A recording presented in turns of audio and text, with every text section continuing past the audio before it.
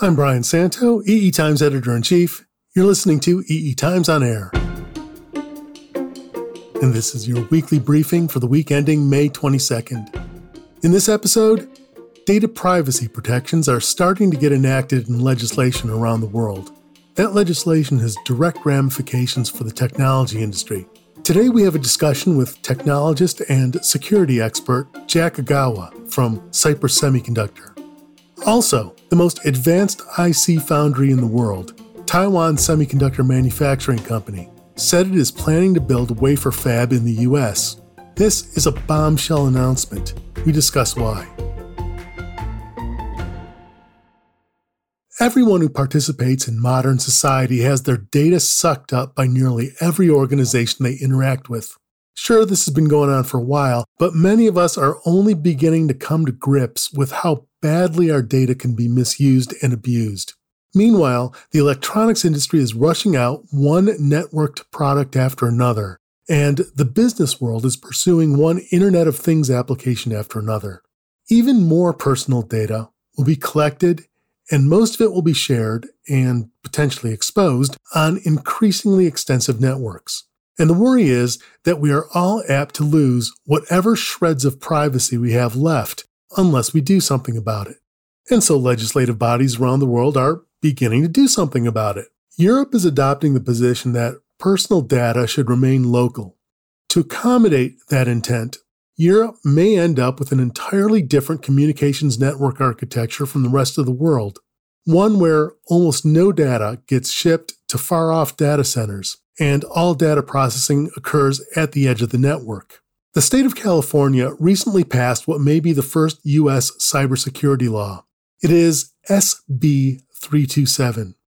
The new law extends existing protections for physical documents to electronic devices, dictating that electronics include technology, quote, designed to protect the device and any information contained therein from unauthorized access, destruction, use, modification, or disclosure, unquote. Meanwhile, the U.S. National Institute of Standards and Technology, NIST, is in the process of defining recommendations for voluntary cybersecurity measures that manufacturers should consider as they create IoT products and services. That's NIST 8259. Cypress Semiconductor, which was purchased by Infineon last year, provides a line of silicon circuitry supporting the Internet of Things. Jack Agawa is Senior Director of Embedded Security Products. We invited Jack on to talk about the proliferating regulations governing the IoT and how the technology industry is responding. Jack, tell me what the security situation is with the IoT today. Yeah, so we are starting to see political bodies come forward with the intent to secure end user privacy or protect end user privacy, I should say. And it as all these things political go, you see things in the different geographies. So in the U.S., California interestingly led the way with their Senate Bill 327 that tries to protect again user privacy, and we're starting to see Europe come forward as well with that level of detail. They had GDPR as sort of a higher level guiding principle on how to handle user data, but we're seeing organizations there dive into more specific IoT-oriented legislation. Interestingly, we haven't seen too much activity out of Japan or China, but I would imagine at some point, they would also follow suit and try to address that as well. Mm-hmm. So when we say data privacy, are we also encompassing issues that are involved with data security, or are the responses to data privacy issues and concerns the same as data security concerns? Yeah, it's a great question, and it's easy to kind of get lost between those contexts. I think in the end, when you think about privacy, it is about data, and it's about access to data. Mm-hmm. And so, are you authorized to access the data? Are you authorized to do something with the data when you access it? That is foundational to the concept of privacy. And a good thought model there in terms of how do you decide who gets access to privacy, a good thought model here is the TSA at an airport here in the US, where when you walk into an airport, how does the TSA decide to let you through the gate and access the sensitive areas in an airport? Well, they check your identity, your passport. Mm-hmm. Now, when you think about that from an IoT perspective, a washing machine doesn't have a passport. It doesn't have its own identity. Right. And so the critical element there really of enabling an IoT device to have an identity then enables the subsequent act of conferring trust to that and then deciding what kind of data it can or can't access. And then in parallel with that, from a user perspective, obviously authenticating you as a user, either through user codes or password authentication and the classic application-oriented authentication. So the IoT would be the marriage then of authenticating a user, conferring proper privileges on the user, and identifying an actual device and then conferring similar privileges to that device in terms of data access. All right. So I scanned California SB 327. I scanned the NIST document talking about it. There's also some efforts in the UK to define what IoT security will look like. And I noticed that they seem to be fairly good at identifying what they mean by security and leaving the latitude to the people who have to create the security measures to do those in the best way that they see fit for the devices. Is that a reasonable evaluation of what's going on with the measures, at least those three measures?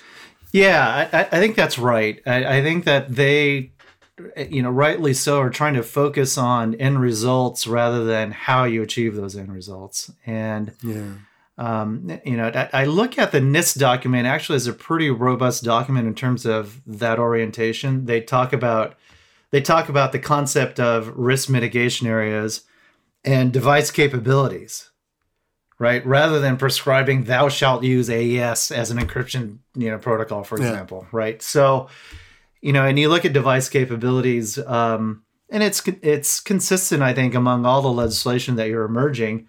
They try to focus on device identification, kind of in that context of what we just spoke about. Mm-hmm. Device configuration, making sure that the integrity of the device has been maintained as it's been intended. Data protection, that largely is encryption, and how do you protect data both sitting still in your device as well as being transmitted over a network. Right.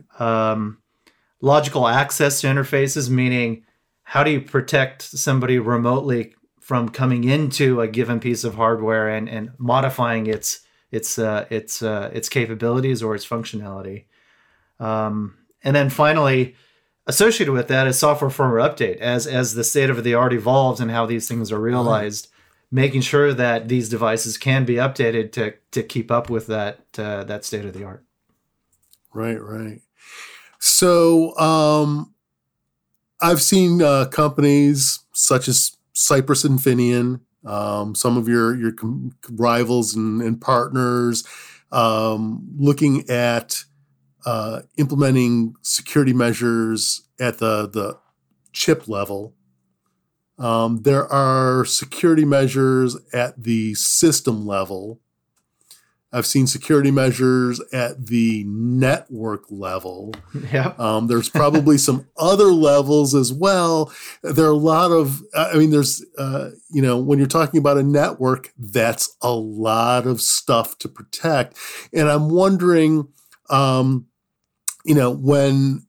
a company like Infineon implements security measures, how far they go, how much coverage can you actually provide when your chips have to work in a context of a product, a system, and those systems have to work in a network. Right. I think there's two contexts around how we try to break the problem statement down as you defined. There's the technical dimension, and as you're alluding to, there's so many different ways to achieve a given end result that might be proposed by a piece of legislation or an industry standard or whatever. And, in that regard, it's not about the technical superiority perhaps of one or the other, because the end result's defined, right? I need to protect data as long as you achieve that, even though that feels qualitative. But by that judgment, if you're able to protect the data, you've accomplished the goal. And so the question really, at least in our mind, is about cost of ownership of the solution. Meaning, encryption is a well-known technology. It's been around forever. In fact, you can look at payment transactions today as kind of the epitome of a secure system, right? But even when you look at payments, the deployment of that technology is framed around cost of ownership. How much does it cost to put a smart chip into a credit card, right? What capabilities are in a payment terminal that are commensurate with the risk of that transaction? Right? Meaning I could spend millions of dollars making that little swipe terminal at your store very secure, but at the end of the day, I'm protecting maybe $100 worth of transaction, and then what's the fraud liability around that? Meaning, again, there's a business frame around how much security you really want to implement, and so bring that over into the IoT. And for us, when we talk to customers, what we're hearing from our customers is that the legislation that we were talking about earlier actually is triggering an interesting dynamic within them, that it's not a technology-driven conversation per se now with the advent of those normalizing forces. They have, for example, their lawyers coming to them saying, hey, look, in order to achieve compliance in California, we need to do, these things, and they need to be defensible, right? Not from the standpoint of, is it absolutely secure, but if somebody brings a lawsuit against us in California, is it defensible, relative to the law that's been enacted there? This has been why I've been skeptical about internet security in general for a long time. Mm-hmm. You see a company like, I don't want to pick on Target, but Target was hit twice, right? It's one of those companies that was hit twice. You look at the U.S. Department of Defense, who you think would be very good at defense, being hacked. Yeah. My point of view, and you're welcome to disagree with this, but my point of view has always been that there weren't serious consequences for lapses or for making choices about what affordable security might be commensurate to what they think it is. Mm-hmm. And, when you've got California passing a law, when you've got NIST, creating some recommendations, when you've got your own lawyers and your own legal department coming to you saying, pay attention, that's different, right? Yeah. And it's changing the calculus of what commensurate means, right? That's right. And I think it absolutely is one of these double-edged sword kind of scenarios. I think that the glass half empty side of this is kind of along what you're talking about, which is, hey, in an absolute sense, am I secure? And guess what? If you're cutting corners because you're cutting costs, then that's short of that absolute definition, whatever they may be, right? Right. I think there's a positive side, actually, which is, hey, look, if anybody is being ambivalent about security at this point, here's yet another reason why you need to go tackle this. Right. And what I'm finding in my experience in talking to OEMs is it's more of that latter situation. People are waiting to lean in on security, and they're waiting for that trigger to happen. And it's interesting. I referenced back to cost of ownership, but I mean, think about this at a personal level. If you go into a Best Buy, let's just say, and you're shopping for washing machines, some percentage of people are not going to pay extra if you just put on there like, hey, this is a secure IoT implementation, right? They'll just look at that as yet another bullet on that flyer. So, there is this double-edgedness, if you will, where we have to have normative forces like legislation, like industry standards emerge to at least deploy security in such a way that it's ubiquitous and it's foundational. And I think that's where we are right now. Eventually, then you'll see the evolution of how that gets better. And Brian, I love to talk about analogies, but airbags in your car, believe it or not, follow the same trajectory, right? Airbag technology had been around like since the 60s. Oh yeah. But it took laws being passed, 30 years later to actually make them, widely available in automobiles. And I think we're very much in a very analogous situation where the technology has outpaced society's need to rely on that technology. And so you need these legislative and normative events to get that proliferation going. And then you'll start to see some advances in that technology that are more along the lines of what you were saying, which is, are we getting more towards that absolute definition of secure? Right. So we've talked about security at a fairly high level. I want to give you the opportunity to let me know what Cypress Infineon is doing, what your approach is to designing in security in your products. Yeah. So like I said earlier, we're looking at a holistic view when we offer our products, and we're trying to add value beyond the chip itself, because I think we've got great competitors that offer great chips. We offer great chips. I think, on any given day, we can debate each other on whose chip is better. But hey, you know what? There's a greater value that needs to get delivered. And we look at managing the cost of ownership when it comes to security. And we're focused on two dimensions. One is supply chain costs. And so making sure that our products utilize standard volume-oriented supply chains rather than specialized custom supply chains that can be expensive. Okay. And that's important because those costs relatively are fixed and common, but a lot of IoT applications actually only run several 100,000 units or maybe a few million at the most. And so amortizing those costs over those low volumes can be cost prohibitive. And so driving those costs down through a standard supply chain, through things that are oriented towards cost efficiency are super important. That's one dimension of our effort.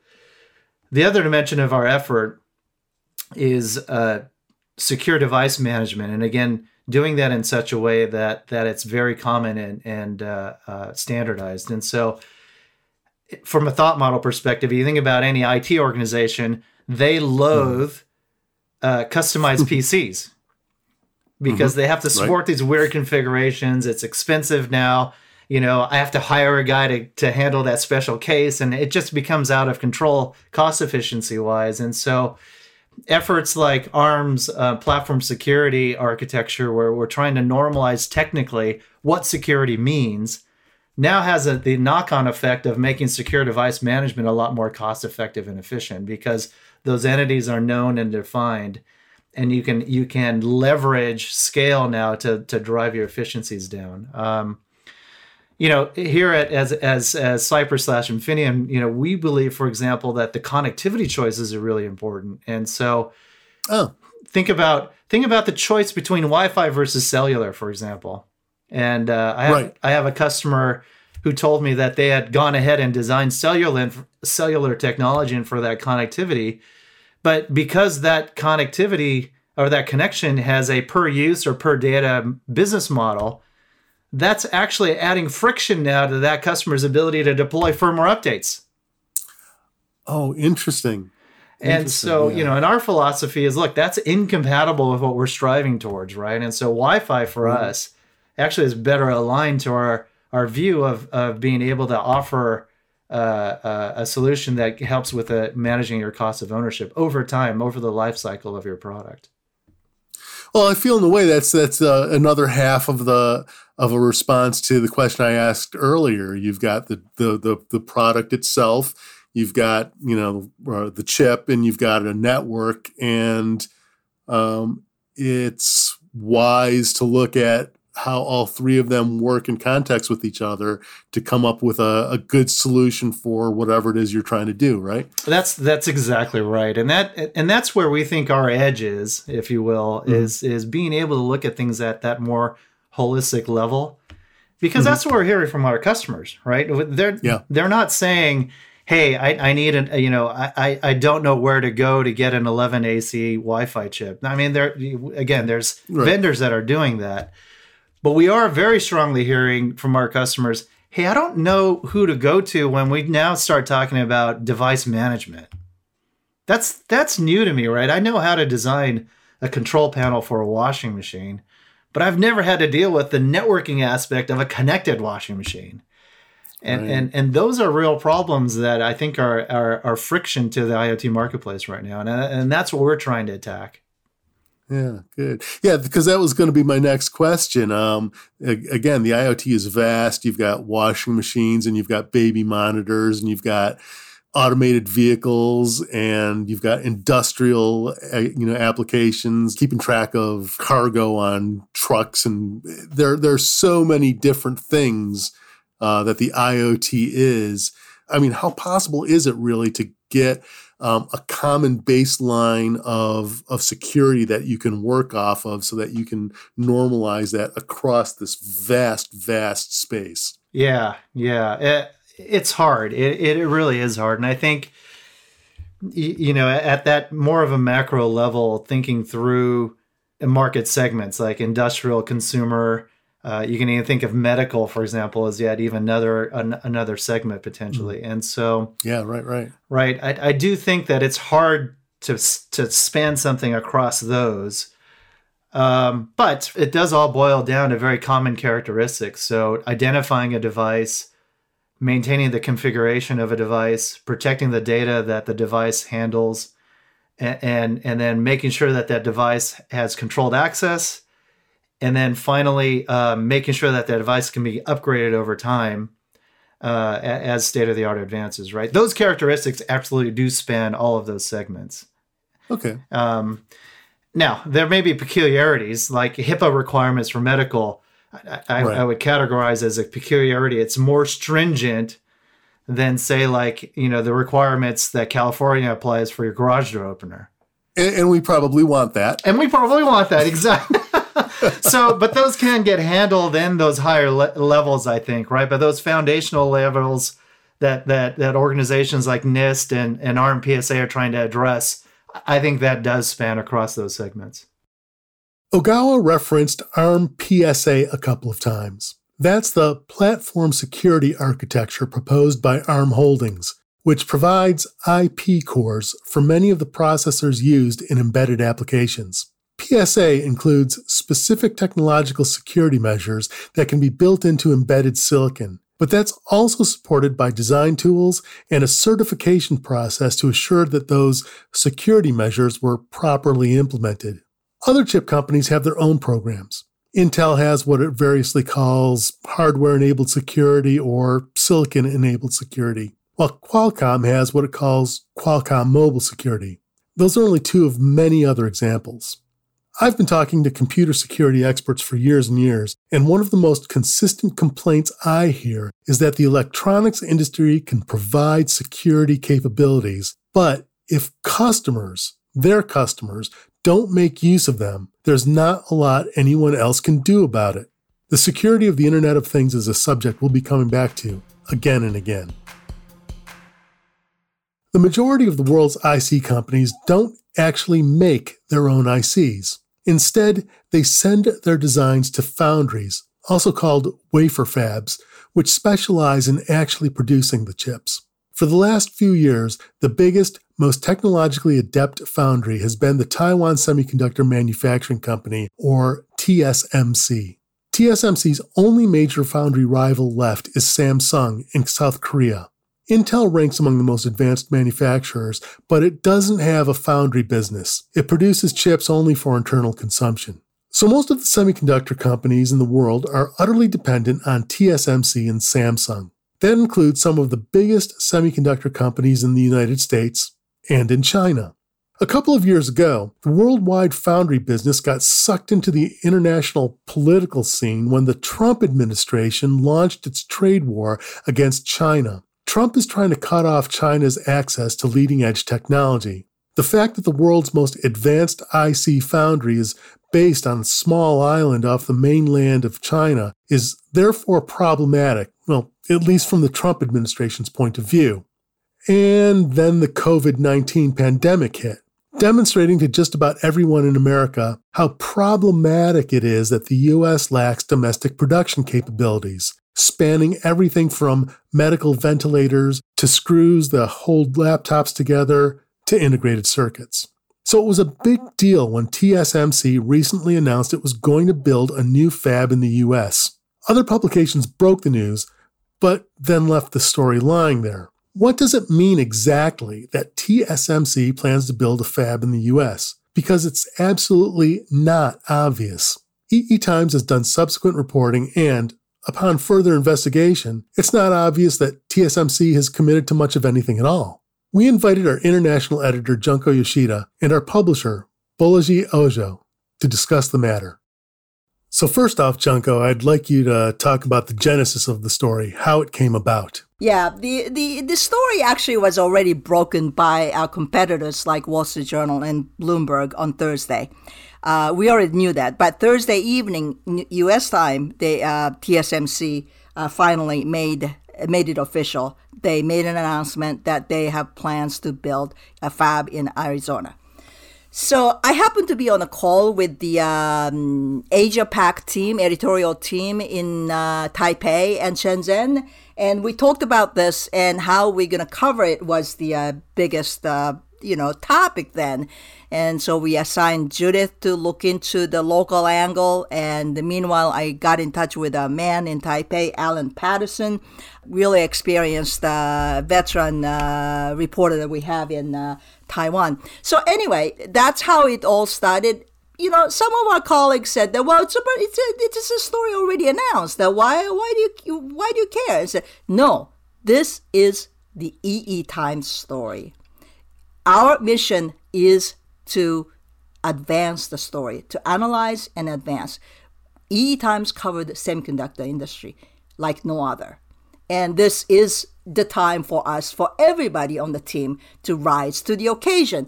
And what happened was that within several hours, Alan already filed a story, and Judith filed her own story for the EE Times Asia.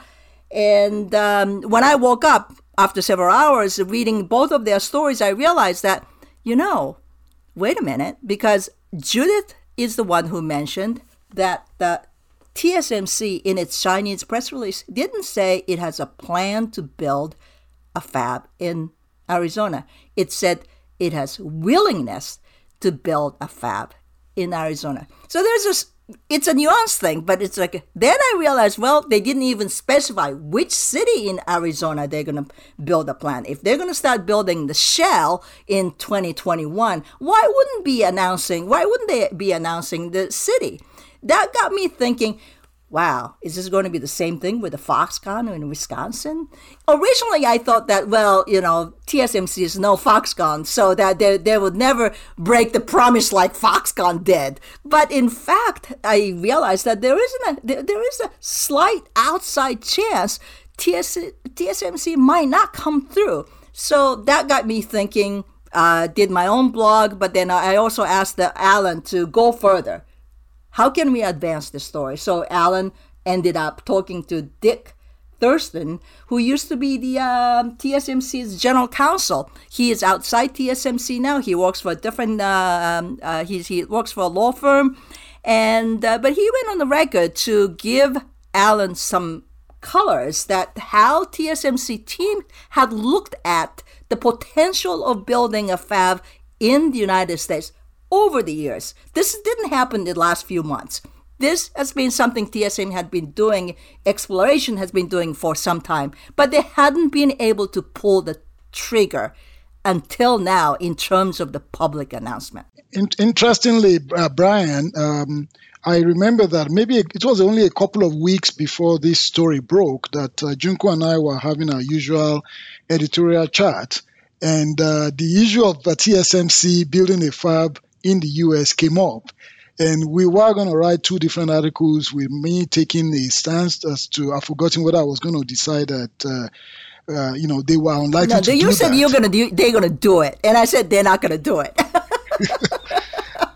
So this story, we were already kind of, weighing, the pros and the cons of this particular decision. This may have seemed to be news to a lot of people, but I think that within the EE Times editorial group, we already knew that this kind of development could happen anytime, and were in some ways prepared to advance the story whenever it broke, if it broke. So other publications had the resources and the contacts within the Trump administration to get the news when the United States announced alongside with TSMC that TSMC was siting a fab in the United States. But we had the resources, the global resources, to pursue the story about what it means, how it happened, why it happened, right? Well, that the perspective continues now. That's why we're having this conversation, right? Actually, the Allen story was interesting. That Allen's latest story, what Dick Thurston was saying, that this is not about TSMC's looking for financial support from the U.S. This is what they're looking for is really quid pro quo in terms of the political favor. They're in big time trying to protect their business with high silicon in Taiwan. So even the Trump administration is putting a pressure to say that we're going to put a harder, the stricter regulation on the TSMC doing business with the Huawei. Because of this willingness to build a fab in the United States, I think the idea is that TSMC somehow will be able to find a loophole to continue to do business with high silicon. The two of you like the political angle, so let me shift the discussion here and talk about the necessity. When you look at TSMC as an organization, and I know you've both been covering this company for quite a while, as I have, the question I ask myself is this: if I was a member of the board of directors of TSMC, what would be the practical reasons why I would say, aside from the politics, we should have a big fab outside of Taiwan and in a place like Arizona? Well, yeah, it certainly makes sense from the standpoint of diversifying your presence in terms of simple geography and in terms of geographic markets. But it's not a big fab. Right, 20,000 wafers. It's a tiny. Yeah, yes. It's actually a tiny fab, but you can expand a fab. You start with something small, you can expand it, you could add on to it. That's what Intel did in Oregon starting decades ago. It started small, and now Oregon is home to Intel's largest manufacturing hub. So that's possible. So in other words, Brian, there is a supply chain case here, aside from the political case. Yeah, that's true. When you look at the likely quid pro quo, if you're TSMC and you're going to drop $10 billion on a fab, that's practically pocket change for TSMC. But even so, it's real money. If TSMC is going to spend that much money, it's going to want some assurance that it's going to get a return on that investment. It was probably asking for some assurance that it will have some business for that fab for 8 or 10 years, and that business won't become a political football. So yes, there's absolutely a supply chain aspect to all of this. When we talk supply chain, what I wonder about sometimes is this: a big deal, a big part of the usage of the wafers from here is probably not going to take place in the US. You may have them shipping it back all the way to Asia. So these are some of the concerns that companies have to consider. So the question is there enough manufacturing, or will there be enough manufacturing in the US, to justify this investment at whatever level of technology node? Yeah, that's true. It's especially back end, right? They have to ship this somewhere to package it. How much packaging is being done in the US now, as an example? None. Some is in Taiwan. I believe there might be some in Vietnam, but a lot of it is now in China. So, Brian, should the U.S. be forcing packaging companies also to move to Arizona now too?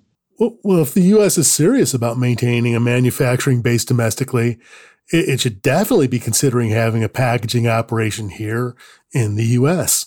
I agree, because especially in light of the fact that a lot of integration is happening not just on the process node, but on packaging itself. This is a great opportunity for U.S. to get into the packaging, really advanced packaging.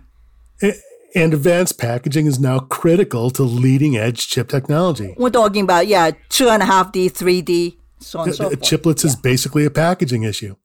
And if anyone, TSMC is the one foundry who knows this transition, integration transition from the process to packaging. They know better than anybody else. And that's absolutely true. And again, TSMC doesn't have a lot of competition. Intel is huge, but it makes chips for itself. Samsung is a close number 2 in terms of technology capabilities, but there's nobody else after that, really. I think we should revisit this. Certainly, this subject and this topic has legs. We should definitely revisit it. It's an ongoing story. No question about that. All right, Junko. Bola. Bye. Thank you very much, Brian. Thanks. Great talking with you. Our coverage of the TSMC announcement is on our website. If you visit the site and look up this episode of the Weekly Briefing podcast, you'll find links to our ongoing coverage. Head over to www.eetimes.com and click on the button that says Radio, or go straight to www.eetimes.com/podcasts. Radio, podcasts, yeah, I know. Don't ask. And as another podcast comes to a close, we once again celebrate the anniversaries of great moments in technology history. This week, we're going to enter the Wayback Machine and emerge on May 21st, 1927. That's the day Charles Lindbergh lands in Paris after the first solo flight across the Atlantic.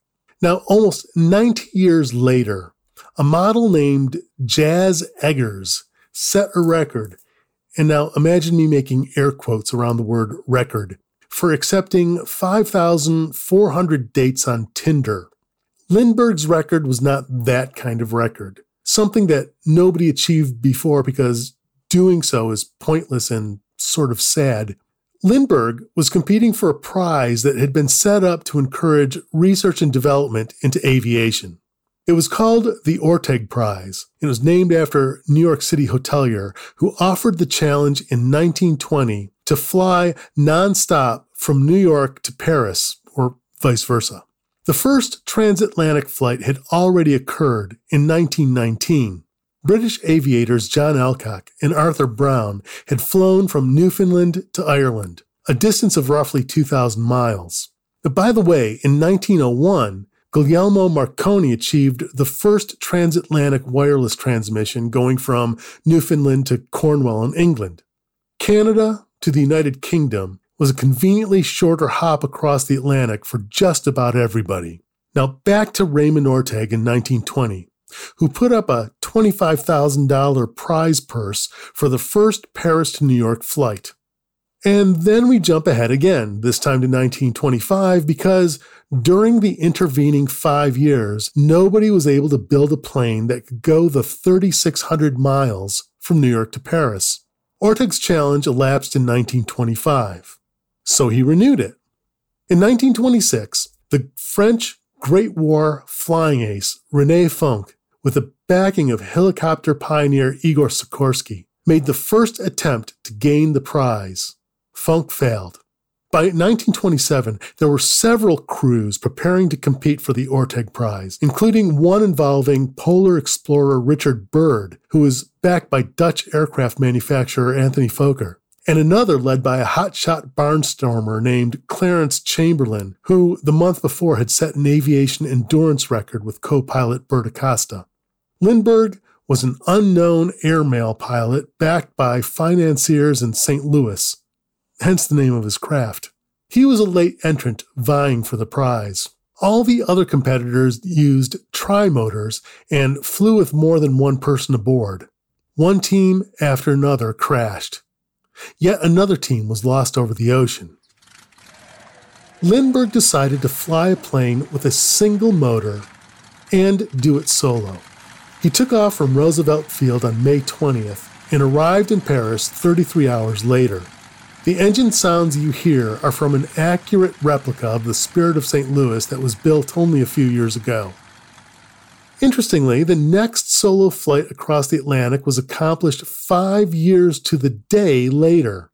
On May 20th in 1932, Amelia Earhart took off from Newfoundland and arrived in Ireland the next day. That's it for this week. As they say, time flies like an arrow, but fruit flies like a banana. The weekly briefing is available on iTunes, Android, Spotify, Stitcher, and Blueberry, but if you get to the podcast via our website, you'll find a transcript along with links to the stories we mentioned and sometimes other goodies. Visit www.eetimes.com and click where it says radio to find the full archive of podcasts. This podcast is produced by Aspen Core Studio. It was engineered by Taylor Marvin and Greg McCrae at Coop Studios. The segment producer was Katie Huss. I'm Brian Santo. See you next week.